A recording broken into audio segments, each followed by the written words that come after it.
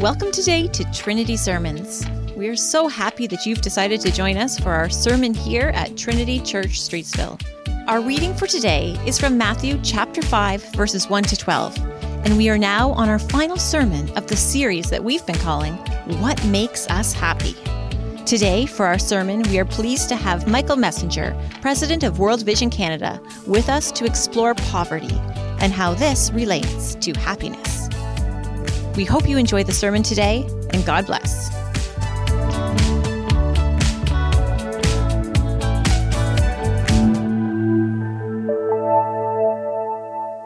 Good morning. A reading from the Gospel of Matthew, chapter 5, verse 1 to 12. Now when Jesus saw the crowds, he went up on a mountainside and sat down. His disciples came to him, and he began to teach them. He said, "Happy are the poor in spirit, for theirs is the kingdom of heaven. Happy are those who mourn, for they will be comforted. Happy are the meek, for they will inherit the earth. Happy are those who hunger and thirst for righteousness, for they will be filled. Happy are the merciful, for they will be shown mercy. Happy are the pure in heart, for they will see God. Happy are the peacemakers, for they will be called children of God. Happy are those who are persecuted because of righteousness, for theirs is the kingdom of heaven. Happy are you when people insult you, persecute you, and falsely say all kinds of evil against you because of me. Rejoice and be glad, because great is your reward in heaven, for in the same way they prosecuted the prophets who were before you. This is the word of the Lord. Good morning, Trinity. Good morning. It's great to be with you. Today is the last sermon of this amazing preaching series that Rob has been leading us through since September. I know it says October 29th, but actually today is the last day. I need to tell you, there is a lot of pressure to see if a series all about being happy actually has a happy ending. So the question is going to be, will you feel like it's a happily ever after moment at the end of today? Well, frankly, that may be a bit tricky when we look at the unusual ingredients for the recipe of happiness that Jesus sets out, Jesus shared, and what that means for each of us as citizens of this upside-down kingdom. But before we get started, I wonder if you remember the TV series from the mid-2000s called Mythbusters. It was definitely a favorite of my kids. In fact, at the height of its popularity, the hosts, Jamie and Adam, you see on the screen there, actually did a live show in Toronto at the Sony Center. We took the kids down and we had a chance to experience that. The idea of the show was simple. The hosts and their team would look at various urban legends or common myths to figure out if they are true or not. You know, critically important topics like, is it actually easy to shoot fish in a barrel? It's not, by the way. Are yawns contagious? They are. You get the idea. I want to share a statement that I hear all the time, and we can decide maybe if it's confirmed or busted, as they would do in the show. You may know that I lead World Vision Canada, and I travel around the world to some pretty tough places. And one of the statements that I hear all the time is something like this: despite their lack of things, poor people just seem so happy. So we want to give the Mythbusters treatment to this potential myth today. The poor are happier than the wealthy. Is that true? This is a common perspective, by the way, shared by some really thoughtful, smart people, including people from this very platform. Take a look. Or let's go a little further. Some of you, like me, you've been to maybe a developing country, and you've been to those countries, and you see people who do not have enough what? They need more stuff. They need more resources. They need more education. They need more support. And that's all true. But when you come back, one of the things you're often struck with is, man, they still seemed happy. Rob, the internet is forever, my friend. But the question is, you know, in the work that I do and going around the world, and I see the work, I look at places, and in a little while, I'll show a video from my time in northern Ethiopia. In those places, children and families are suffering. They're suffering from lack of food, lack of clean water, they're in conflict, they're in shelter. None of those things are an ingredient for happiness. So I would say, actually, as a starting point, that from my perspective, this myth is, as the show would say, busted.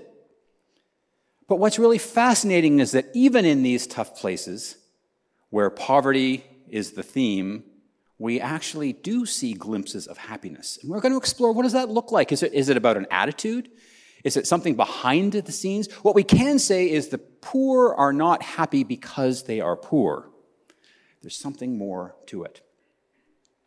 Well, this morning we're going to talk about poverty and its link to happiness using Jesus' own words in the amazing piece of scripture that Annie read for us. We may have to do a little myth busting along the way. But here's today's big idea. When we embrace our spiritual poverty, that's when we are at the starting line of a journey of experiencing the true happiness that comes from Jesus.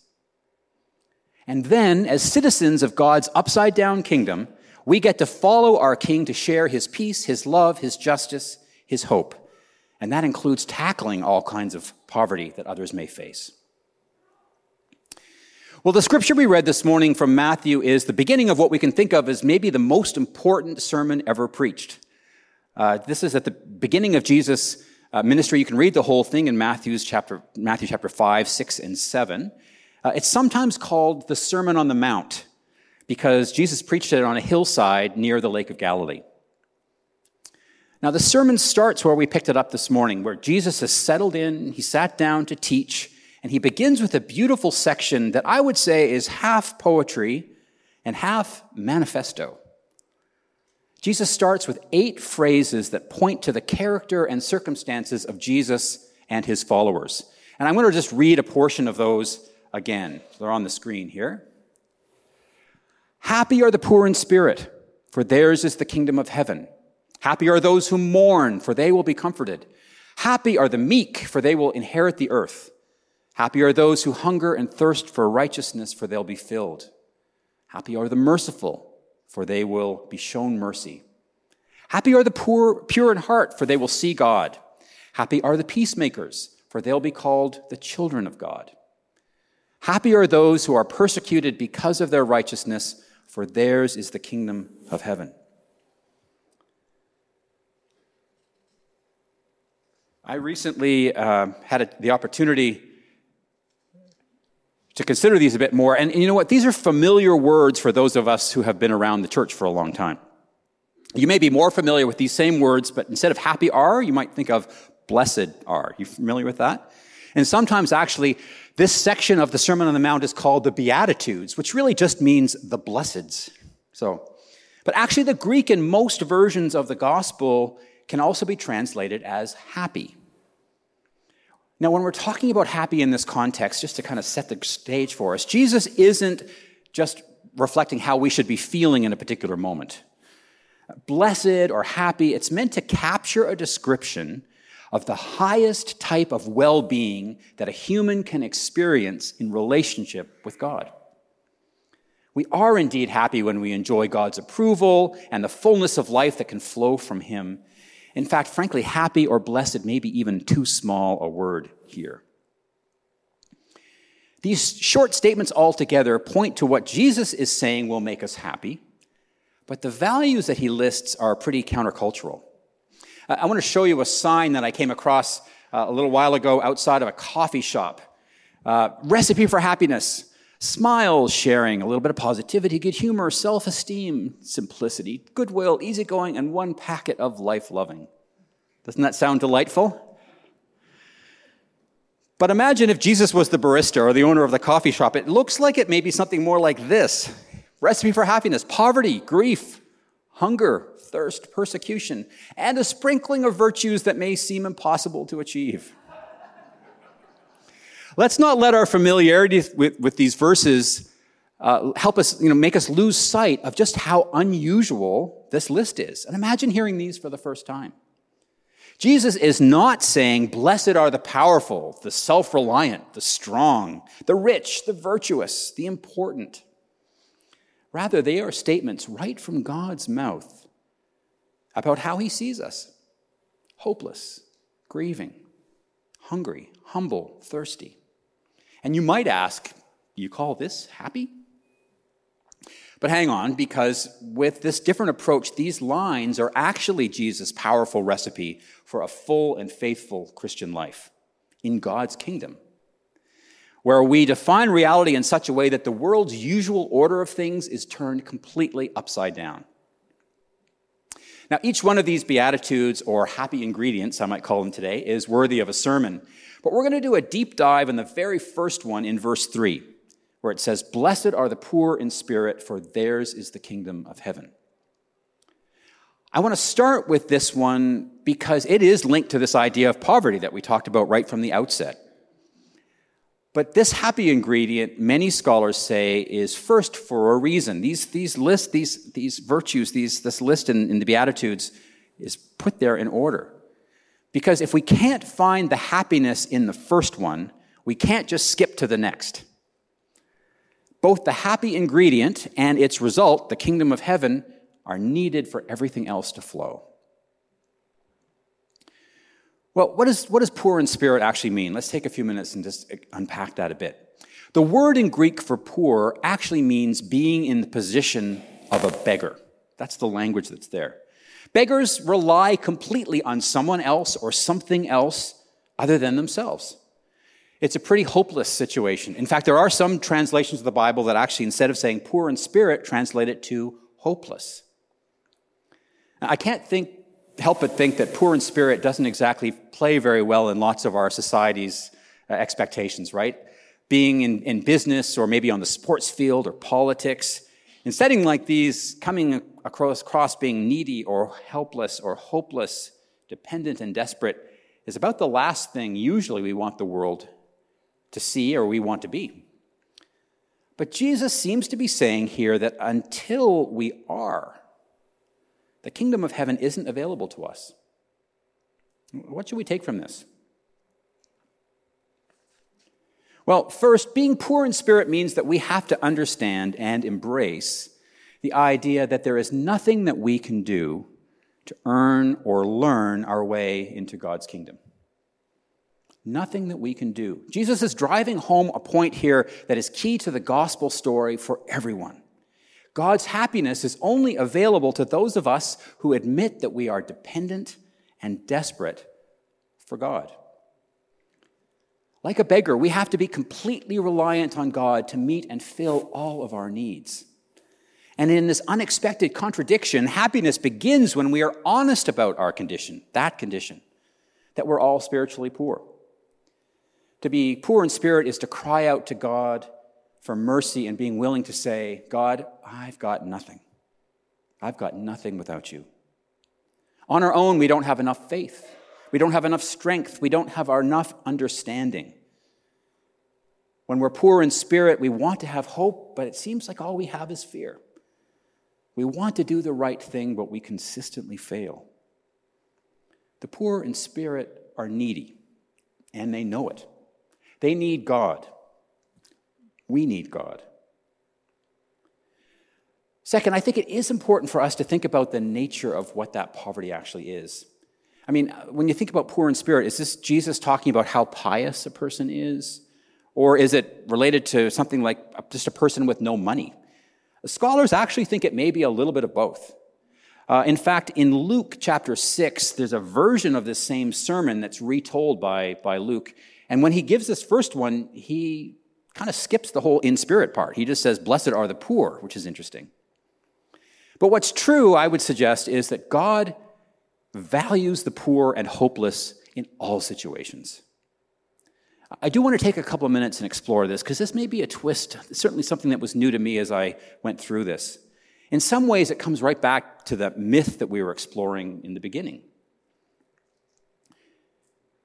There's hopeless or poverty in situations of inward spiritual poverty or outward material poverty.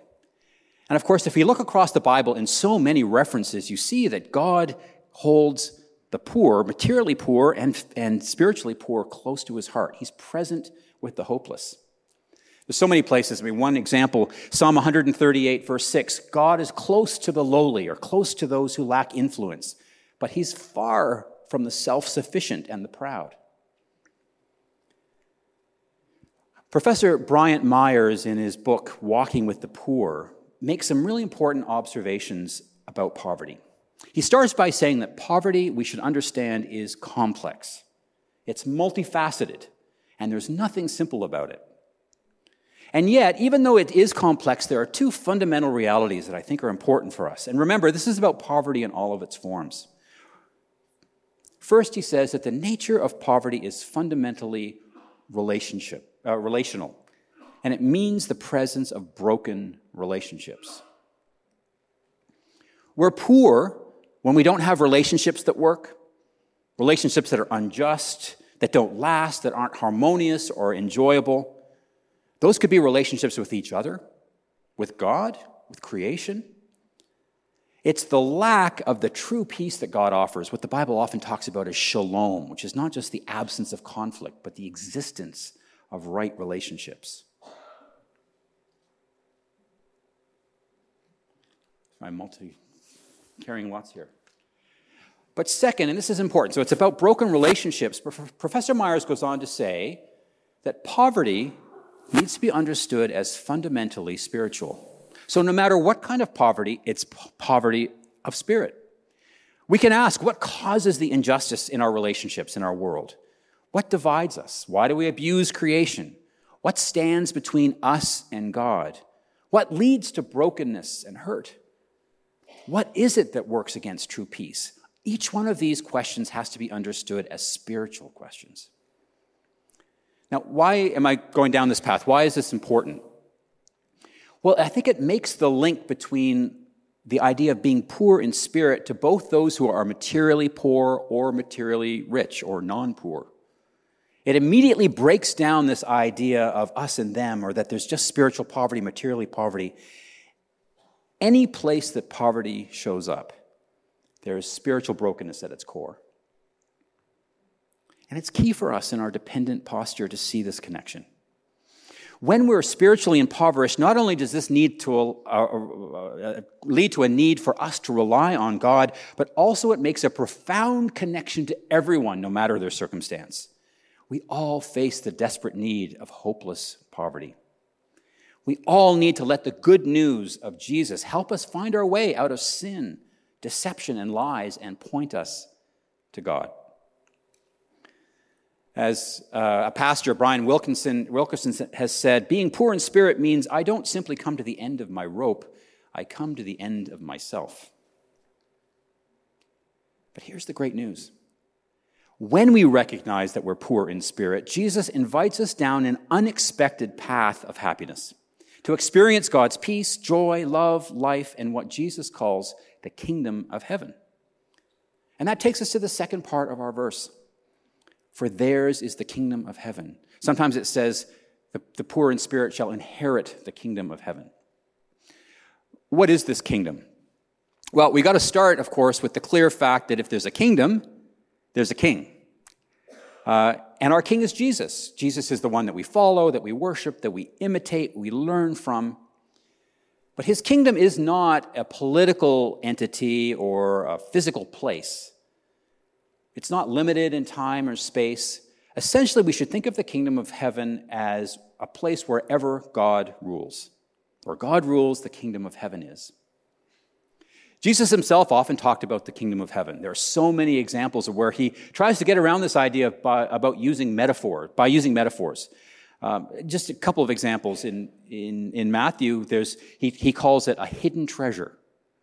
Or he uses this idea of a pearl of great price, which highlights the idea that this kingdom that he's talking about is priceless.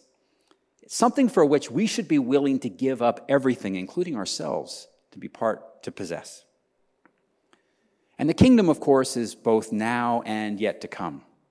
As followers of Jesus, we have the opportunity to enter into the grace and abundance that the kingdom provides. We can experience God's transformative power because of the victory over sin and death here today. But it's also a kingdom that still looks toward the future. We're still living in a broken world. The events of the past couple of weeks have certainly shown us that, if we didn't need to be reminded. So the ultimate realization of God's kingdom is still to come. So we know what the kingdom is meant to be, but here's the other element. When we recognize that we're poor in spirit and we're dependent on God, we are offered to participate as citizens of that kingdom, to be part of Jesus' ongoing life and ministry here in this world. And we get to align ourselves with the values, perspectives, and mission of our King.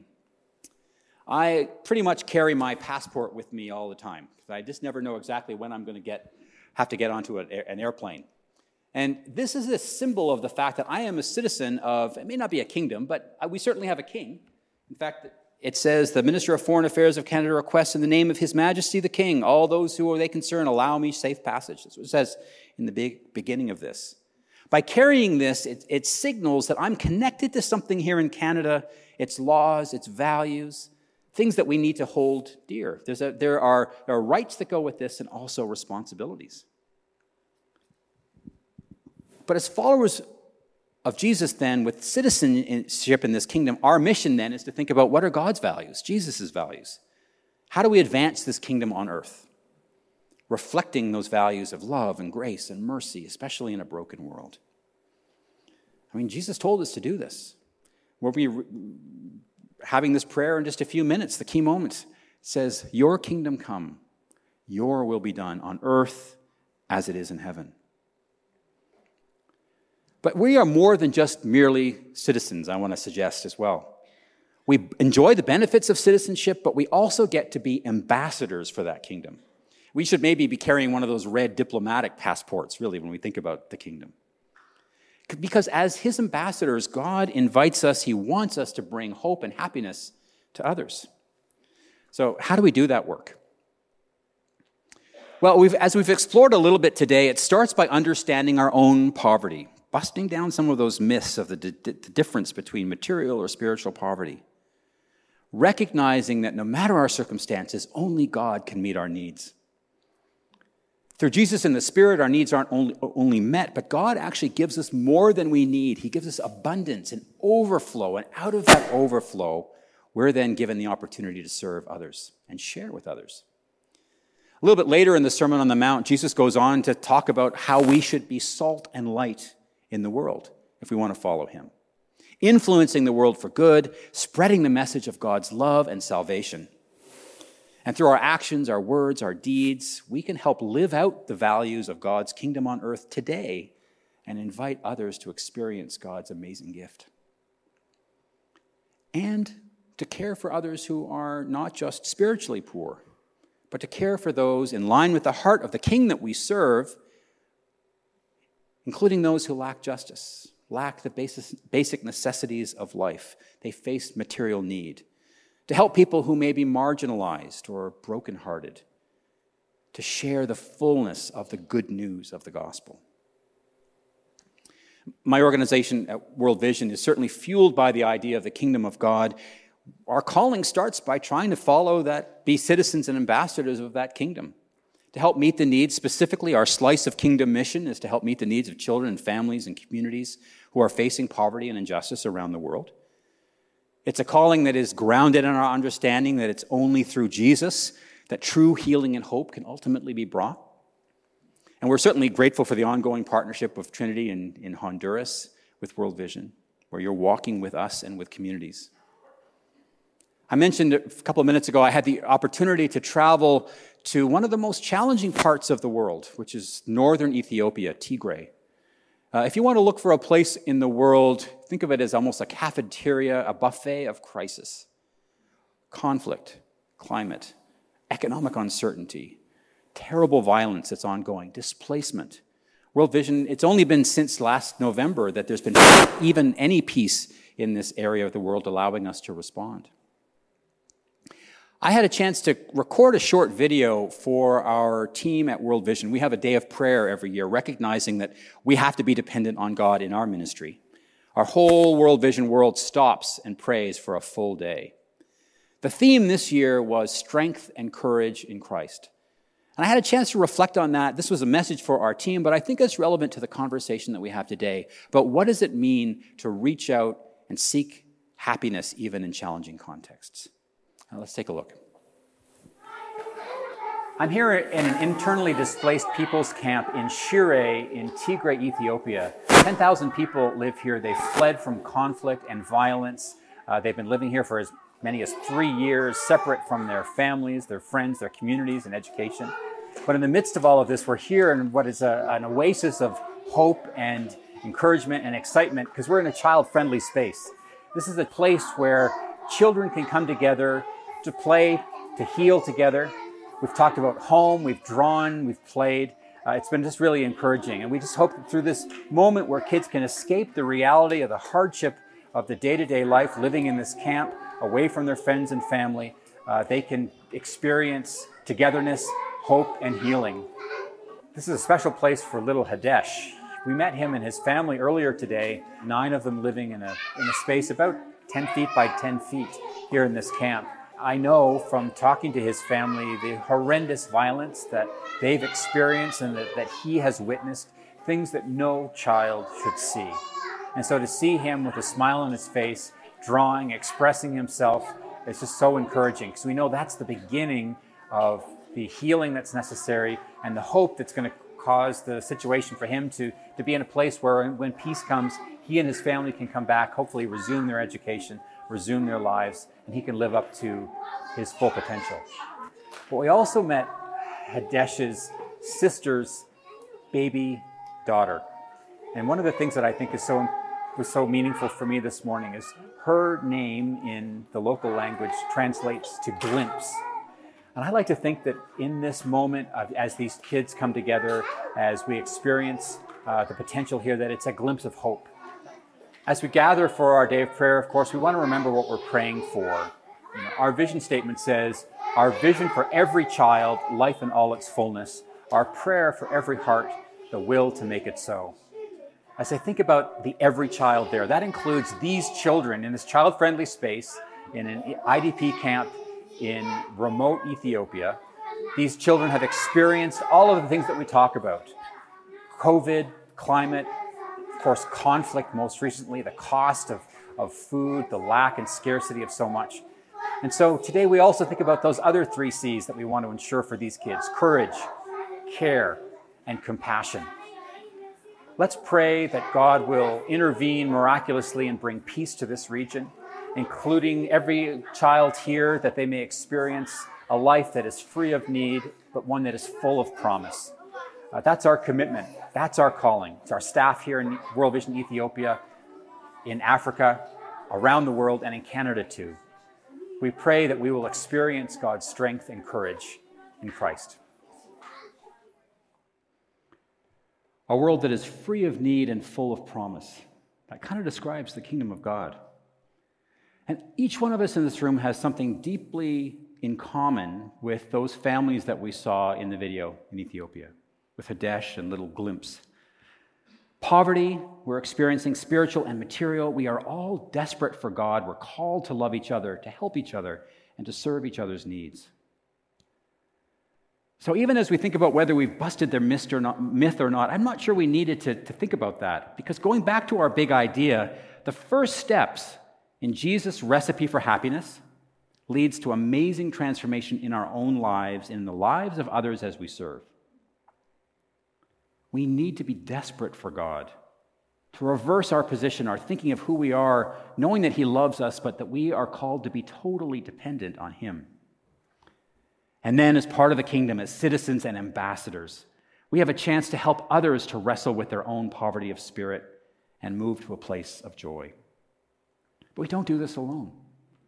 Jesus is with us, the author and finisher of our faith.